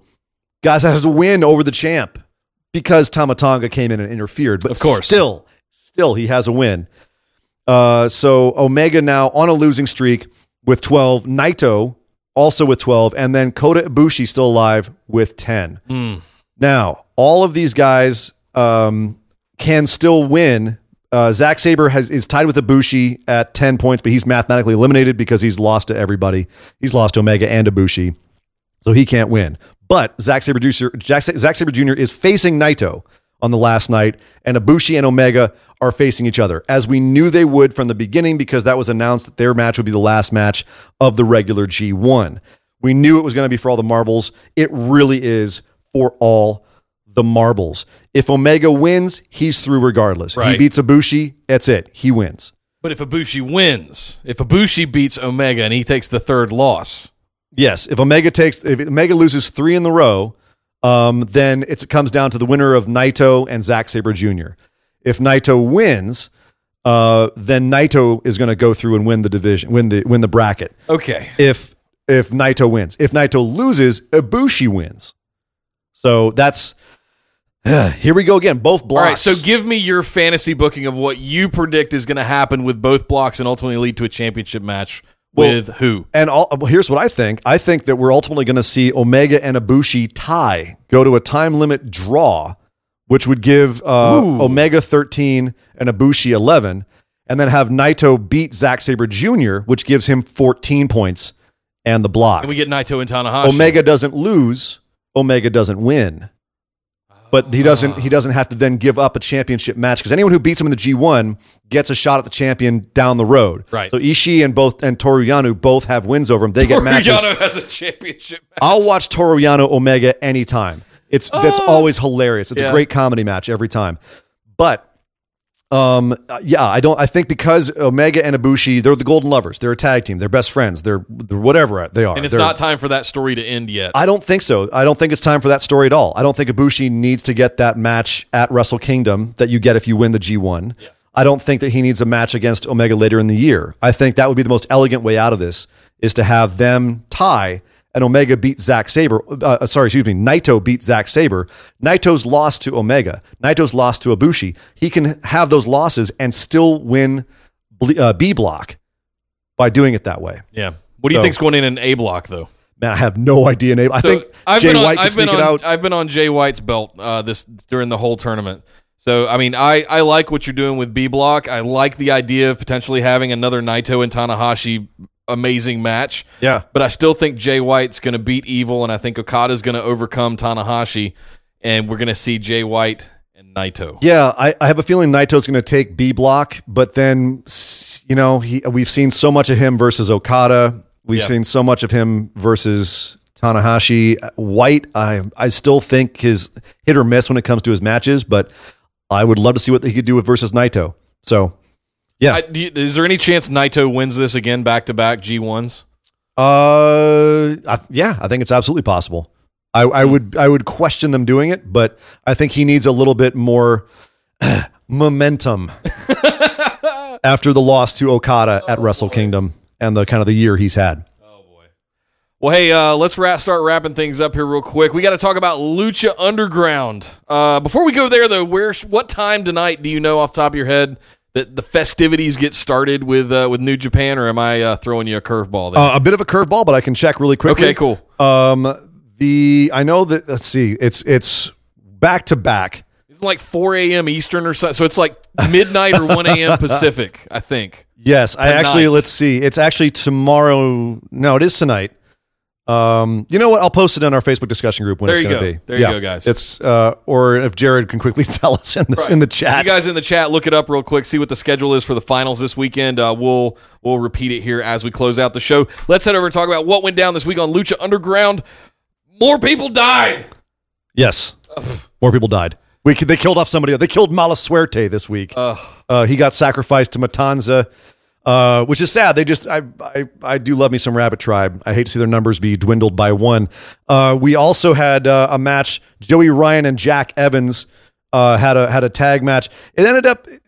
This was bizarre. So Exolicious ends up getting. He didn't tap out to Jack Evans. He passed out, but he and Joey Ryan had like a little thing. I think Joey Ryan's fallen in love with Exolicious. It was kind of we'll see what happens there. Okay, so the Reptile Tribe, last week they lost Vibora when Taya beheaded him. Well, this week they brought out their newest member. Remember Jeremiah Crane? Yes. Sammy Callahan? Yes. He's a snake now. All right. They turned him into a snake. Oh. He's now Jeremiah Snake. Just go with it. Yep, it's Lucha Underground, man. Just go with it. We had a big old Atomicos match between the Worldwide Underground and the Rabbit Tribe. Aerostar, the newest member of the Worldwide Underground. See him back. Very good to see him back. If the Worldwide Underground won, they got a wish from the Reptile Tribe. If they lost, then they had to give up Johnny Mundo to the Reptile Tribe. As in like a sacrifice? Yes. But they won. They did win. And Johnny gave up his wish to Aerostar. And Aerostar wished for the Reptile Tribe to release his buddy Drago, which they were forced to do. Taya then got mad at Johnny Mundo for giving up their wish, and Johnny turned to her and said, "The only wish I have is for you." And he proposed to her, Macho Man like in the ring. And then they were played off to pomp and circumstance with lots of Macho Man on the show this week. Yes. I loved it. In case you guys weren't aware, Johnny Mundo or John Morrison or Johnny Impact or John Blackcraft or one of them John guys. They did have a pretty amazing wedding, just from the pictures that I saw a couple of months ago, a month or so ago. So it is real. So good, congratulations to them. We can now talk about it, I guess, on the show. But happy times for those guys. Yeah, even though he does get his face blurred out by WWE when they're in press photos. Oh, no. Yeah. Oh, boy. Well, it's that time again, Ian. It's time for the listener questions. Yes! Listener questions. From our patrons. Again, guys, if you want to get in on this segment on the show, head over to patreon.com/BWO. Sign up for the bottom $5 tier. It gets you a copy of our full show notes and your ability to ask questions that we will interact with and answer and commentate on right here on the show. This week, Ryan Rugani started us off with, if you had to pick someone to replace Aleister Black in the triple threat, who would it be? Ooh. So if we had to have someone in the triple threat. So he also said in this that so many people are in matches already. It's a good point. A lot of my best options are gone. They're already in matches. I mean, here's the problem. I have a hard time seeing outside of the Gargano Ciampa feud. Like, I wouldn't want someone in there who just had nothing to do with the feud at all, right? Right. And so that's really tough because I don't feel like anyone. It's been kind of on its own little island for so long. And I'm trying to think who's even had anything to do with the feud going back. You know, I mean, the easy pick would be like a Lars Sullivan or something, some bigger guy to cause chaos with these smaller guys. You know, I think if I were going to do this, and I agree with you, it's hard to pick one, but I would reveal who assaulted Alistair, and then as a sort of punishment, have Regal insert him in some kind of handicapped way or something like that. Not that they're ever going to put the belt on him, but it needs to be something that distracts us from what could potentially be the blow-off match between Gargano and Ciampa. Agreed. It's too early for that shit right now. It would. I mean, they'll never do it because it would make no sense. But having a handicap match where Gargano and Ciampa had to team up against somebody, oh god, they don't have enough time to build for that. No, it's too late. So we're going to have it. I would not be surprised if this somehow got disqualified or screwed up or you know, now that it's not a triple threat, that means triple threat rules don't apply anymore. I can't see them screwing, like making this match screw. This is going to be a long match. I can't see the belt changing hands here. Correct. I think we're going to see, like, they're going to have it be more about Johnny Gargano's descent into madness. However, hopefully that for the is. next 3-4 months. You know? But I definitely think it's going to be a bit of a road bump, speed bump. This match, and it's going to derail the current train of the feud a little bit. Yeah. Who do we got next on the card? We have Tim. Tim asks, when do the women's tag belts get announced? And that's assuming that they're going to do it. They are. As I said, I've got my sources. Okay. They say that the tag belts have been made. They're just waiting to actually utilize them. You said belts plural. Yes, there's 2 people. It's a tag belt. I understand that, but I wanted to make sure that you're not talking about, are we doing different belts for different brands? Or are we crossing over to NXT? The current scuttlebutt is it will be one women's tag belts, or one set, rather, and they will cross over all brands. NXT, SmackDown, and Raw. That's currently what they're saying it's going to be. Maybe Vanessa Bourne will have something to do with it. The easy answer to this question is sometime between now and Evolution. My suspicion is they will be announced between now and Evolution, and they will be that will be the inaugural match will be at Evolution. Like you will have a match where someone will win them at Evolution. That's my suspicion right now. Gotcha. He also followed up by saying, now that they have all 4 of the horsewomen, how long till they bring them up? Okay, so I'm assuming the MMA horsewomen, not the WWE horsewomen, correct. NXT horsewomen. Yes. So there are the 2 4 horsewomen stables. You've got the WWE one, which is Sasha Banks, Bayley, Charlotte, and Becky Lynch. And then you have the MMA 4 horsewomen, which is Marina Shafir, Jessamyn Duke, Shayna Baszler, and Ronda Rousey. Now, obviously, Shayna Baszler, currently the NXT champion, women's champion. Ronda Rousey currently on Monday Night Raw being a big deal. About to have a title match. Correct. As far as the other 2, they're in the Performance Center right now officially. They're training. We could see them at any time. I think if they're going to go with the 4 horsewomen angle, they're going to have to get Shayna away from the belt first. Oh, totally. You know, and the question is, do they have them all aligned with Ronda? At what point? I mean, I think 4 horsewomen versus 4 horsewomen. They've teased it before, but I still think it's a ways off. Yeah. Oh, yeah. I think we got to get this whole tag division thing rolling. We got to get some belts introduced. We got to get a lot more stuff kind of under our belt here, so to speak, before we can even get to some kind of fantasy match, dream match like that. Although they could really hotshot it and get it done by Evolution. Just saying. Throwing that out there. That is a possibility. That would be tight. Finally, Rule Sheerans. What's up, Rule? How would you guys fantasy book the Reigns-Lesnar Universal title match and the Strowman Owens Money in the Bank match? Now, you referenced this earlier. Yes, I said we would come back to this for those of you that have hung on and waited for it.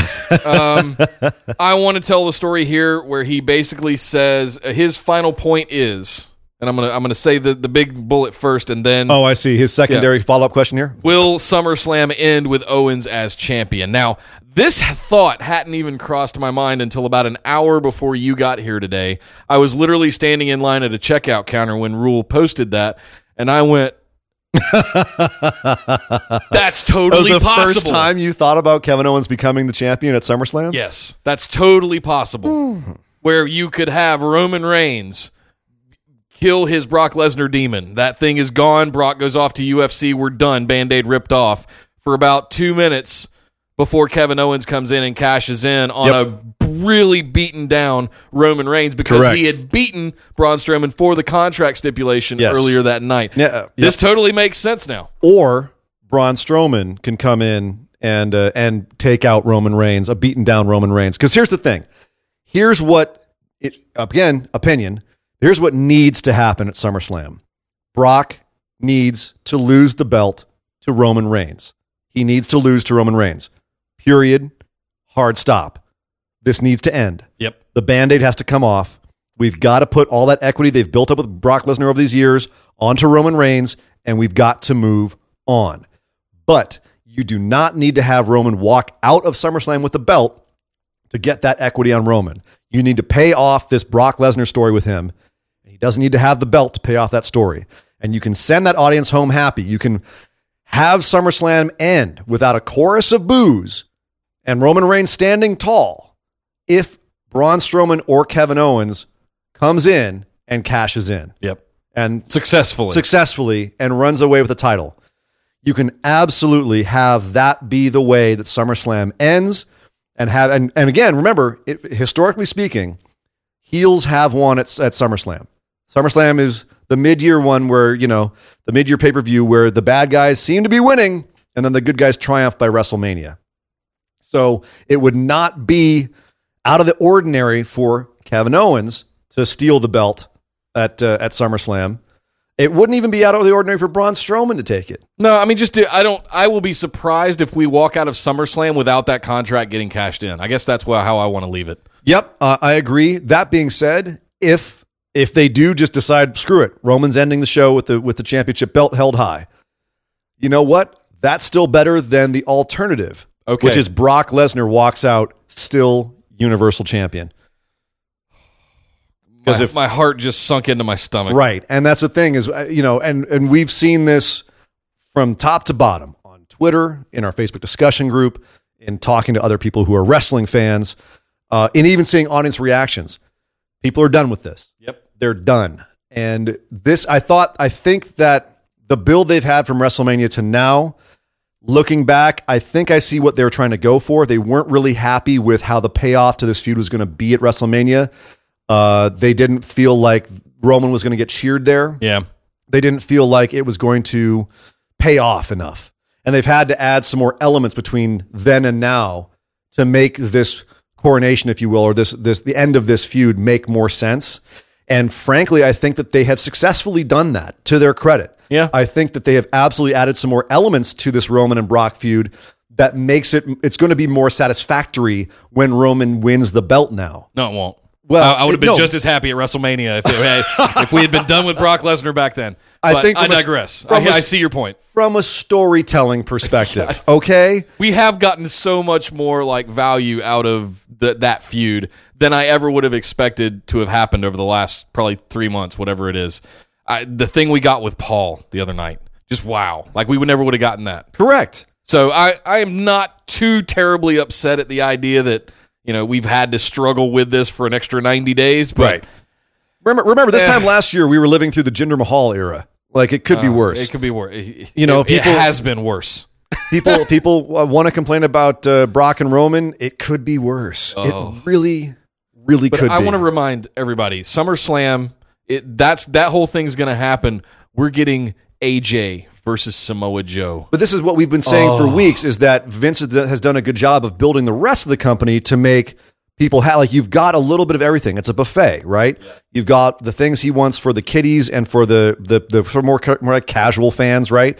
And you've got some matches for the hardcore people who've been around for a long time. He's making everybody happy here, in my opinion. And just because the main event, not everyone's happy with it, doesn't mean that they're not doing some really good setups for matches and programs at the same time. And I think a lot of people, just crap on the WWE in general. And I don't want to, be rose-colored glasses here, but there is some good stuff going on in the WWE right now with the talent that they have. Yeah. There really is.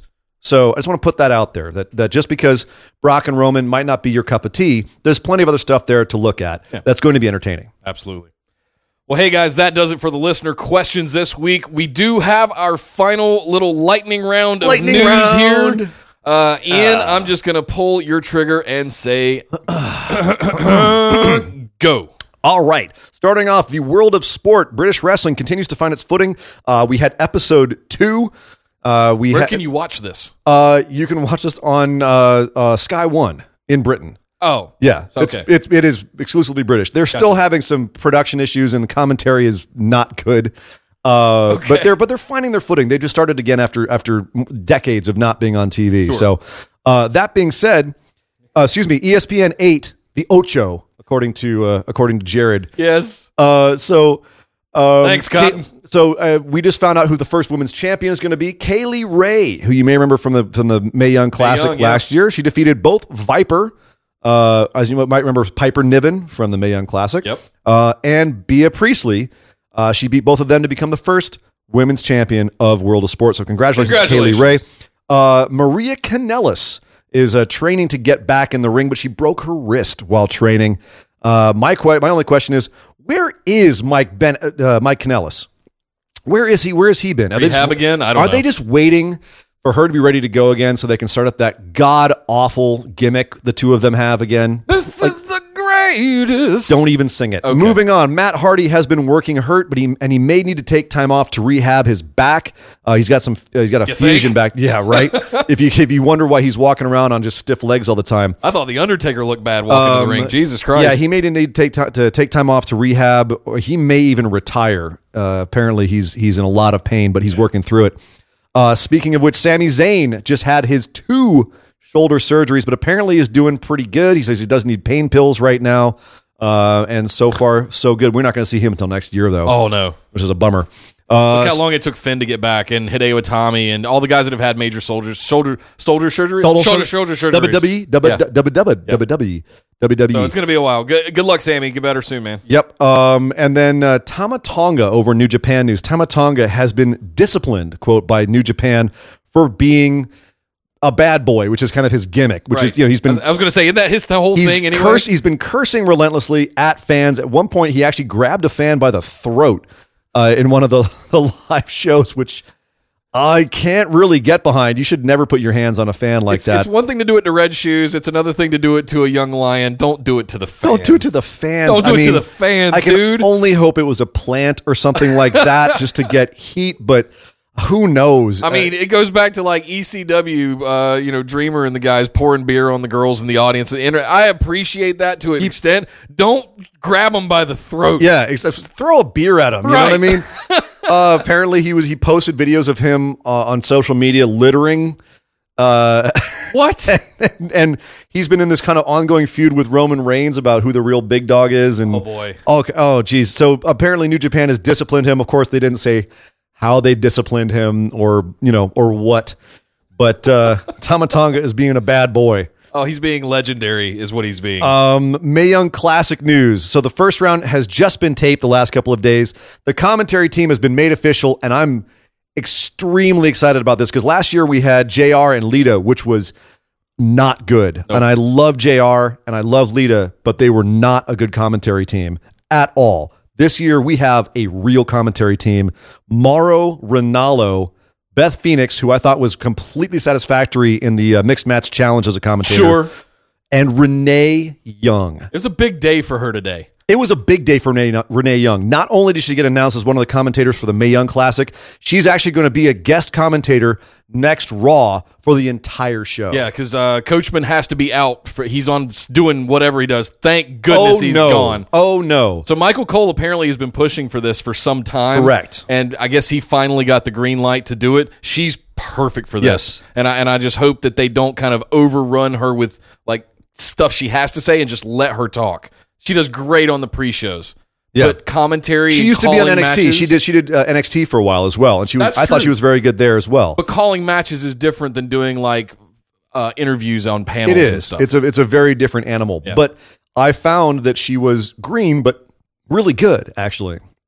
So I'm looking forward to seeing her do this, and I'm really happy for her as well. Oh, hang on, time out. What? This just in the chat. Actually, they've made a change. Now it's Mauro, who just did the bracket special. And now it's the two ladies and Michael Cole, not Mauro Ranallo. Oh, no. Is it Michael Cole now? Yes. According to what Jared's telling me. Here's the thing, is that I'm not mad at that either. And Michael Cole gets a lot of hate.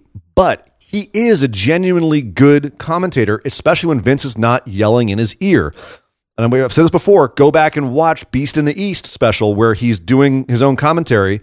It's fantastic. Yeah. And he's the guy that trains up all the other commentators. He's the head guy for that whole division. So he knows what he's doing. He just has to play a certain part on Monday Night Raw. Right. And I can excuse that as much as it's grating to hear, it's boss time, the big dog, oh my. All that, you know what I mean? I do respect the man. So it's sad that it's not Morrow, but I'm not mad at Michael Cole either. I wonder if I ever get like a terminal illness or whatever and I get to do a Make-A-Wish, I'm going to say that I want to hear whatever goes into the ear from Vince McMahon for one full episode of Raw or something like that. I would love to hear what is going on, or just be that fly on the wall to hear what he has to endure. Oh my God. During 3 hours of taping every Monday. Yeah, that would be fascinating. It'd be fascinating. I would love to find that out one day. And possibly terrifying. Yeah. Moving on, we had, Braun down. Sorry. You had to tape him on there with duct tape. So there was a match. Progress is on tour right now. They were in New York City, their La Boom show. There was apparently a tag match. This is just what I'm hearing. I have not seen this myself. Everyone feel free to go out and find this if you can. Should be on the Progress should be streaming it. There was a match between the champs, the tag champs, CCK, which right now is Kid Lycos. He's wrestling for John Gresham, who's injured, but they're like doing a Freebird rule. Right.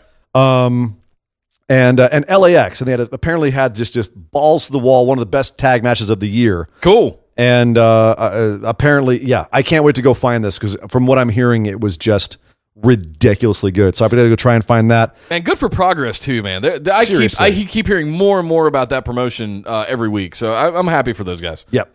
Amen. And I think they're only going places. They might be part of the WWE network soon because they do have a deal with WWE right now. Do they really? They've been speculating that for a long time, but okay. We will see. All In will be treated as a Ring of Honor pay-per-view. What? Yes. So because of the association with Ring of Honor, they will be treated as a Ring of Honor pay-per-view. You will be able to get it if you're a member of Honor Club, which is Ring of Honor's streaming service, which you can get if you have a Roku or a Fire Stick. Fantastic. Yeah, pretty cool. Yes. Speaking of Ring of Honor, they have that team-up show with Impact at Madison Square Garden. It's being reported by Dave Meltzer of the Wrestling Observer that will be the first $1 million plus gate event for wrestling in the United States that was not promoted by Vince McMahon. Holy smokes. To say it's a big deal is not an understatement. It's a huge deal. And at Madison Square Garden. And it's at Madison Square Garden. Yeah. Holy smokes. Which is one reason why WWE is getting more aggressive with their signings, is because even though there's not really any major competition to them, any competition is seen as too much. And so they're doing as much as they can to try and kill the competition by signing as many indie stars as they can with all of their FUTV money. This week reported that they're now going after Shane Strickland, better known as Killshot from Lucha Underground. Right. As well as was reported last week, they're still making overtures to the Lucha Brothers, Phoenix and Pentagon Jr., who are currently working for Impact. But in news there, the Lucha Brothers have now started telling the indie dates that they've booked in 2019 that they are in question. Anyone who they've booked dates with in 2019, those dates are now, quote, in question. So the Lucha Brothers may be coming to WWE, which would be absolutely bizarre in my world. In my world, I'm really terrified of what they would do with both of their gimmicks. Oh boy, in WWE. Well, hey, real quick, Jared did confirm for us in the chat the new the G1 does start tonight at 5:30 a.m. Eastern time. So tomorrow morning. If you're on the West Coast, 2:30 a.m. Friday. So that's tonight, technically. So when I get off work tonight, when I get come to home go home from and watch the G1. Yeah, I'll be able to sit up all night and walk around tomorrow with bags under my eyes. Yeah. That would cost me $100 to take on a plane. I'll be right up there with you. Yeah, it's gonna be hairy. If you have not watched any of the G1, go back and watch a catch up thing on YouTube. But this is the weekend to watch. They do have some good catch up ones on YouTube, like to get you ready to go. The New Japan app it's under $9 a month. Yeah, I think it's a really worthwhile. They have so much good content on there. And the G1 as well. Callis and their commentary is just getting better and better. The more I watch it, the more I enjoy it. Yeah, it's a really good quality product right now. Well, guys, that's it. We survived 2 live episodes. Hey! Holy smokes, we did it again. All right. We're 1 week about 10 days, technically. Yep. We're about a week away from SummerSlam. And, man, we got the G1 It's not this Sunday. It's the next Sunday. Next Sunday. So that means our next show will be talking about the go-home shows from WWE for SummerSlam, as well as wrapping up the G1, things that are going on in Lucha Underground, new events in Ring of Honor, et cetera, et cetera, et cetera. The typical kind of digest, commentary, opinion stuff that we do. Are we going to do a post-show as well after SummerSlam and TakeOver? Yeah, absolutely. Okay. Yeah, we'll do a post-show. Live. Yes, we'll do that live. There you go, guys. So that'll be on... let's tentatively Tuesday the 21st. Let's not say now. Okay, let's not say now. We'll announce officially when our recap show is for SummerSlam and TakeOver next week. On next week's show, we'll announce when it will be. Yep. And then you guys can tune in for that as well. I want to give a shout out to Steven Larson over at the Going in Raw podcast. Thank you very much for mentioning us and touting us on your show this week, and giving us a nod on our first live episode. Good friends of the show. Yes, and SoCal wrestling podcast brothers in arms here. Wonderful wrestling podcast too. Yes, really cannot overstate that. Going in Raw. They're going to have a vendor booth at All In, not just Starcast Podcasters Row. They went all in. On a vendor booth. They have a bit of a head start on us on 4 or the 5 whole years or so podcasting thing. Yeah. We'll get there. You inspire me. They do inspire me. Good guys. If you want to come in and join in the conversation, head over to Facebook and join the Busted Wide Open discussion group on Facebook. Also like the page if you get a chance. We'll find you one way or another and get you in the group. We're on Twitter at BWO Podcast. Hit us up over there and give us a follow. And if you like the show and what we do, head over to patreon.com/BWO. Throw a couple of bucks in the tip jar or check out any of our tiers to get really interactive with the show here. You can just go for $5. $5 you can get in on the show notes every week and ask your listener questions. That's correct. Every single show, including the recaps. For $10, if you want to do that, you're going to get our bonus episodes every month. And as we teased earlier in the show, this month it's going to be on Roman Reigns et al. Yeah. We need to have a big conversation about how we got here, and we'll know more. I just love how much value is going to be increasing with all these tiers. Like as we add more stuff, it's going to be a lot of fun to create stuff. Lastly, if you want to pick up some sweet swag to rock, we got some new designs on the store and more on the way very soon. Head over to orbitaljigsaw.com/store. Pick up some sweet swag to rock around and let everybody know we are your favorite wrestling podcast. Yes, sir. And don't forget to go to your podcast app of choice and share, subscribe, let other people know about us, spread the word. And if you are watching us right now on YouTube, or if you're not watching us on YouTube, rather, go to YouTube and sign up, add us on YouTube, like our page. Subscribe to the channel. Yeah. And hit that little bell thing, too, so you get the notifications when we go live. When we're going live videos. And all of that. Yeah. And, the more people we have on YouTube, the better our product can be. Yes. So we will do our best to be all we can be. Yes, sir. But I'm Nick Howell. You can find me on Twitter at Nick Podcasts. And I am Sir Ian Dangerous. You can find me on Twitter at Sir Ian Dangerous. But by God, would somebody stop the damn match? This show is part of the Orbital Jigsaw Network. For more episodes, subscribe to us on iTunes, Google Play, or Stitcher Radio. For details and show notes from each episode, check us out, orbitaljigsaw.com.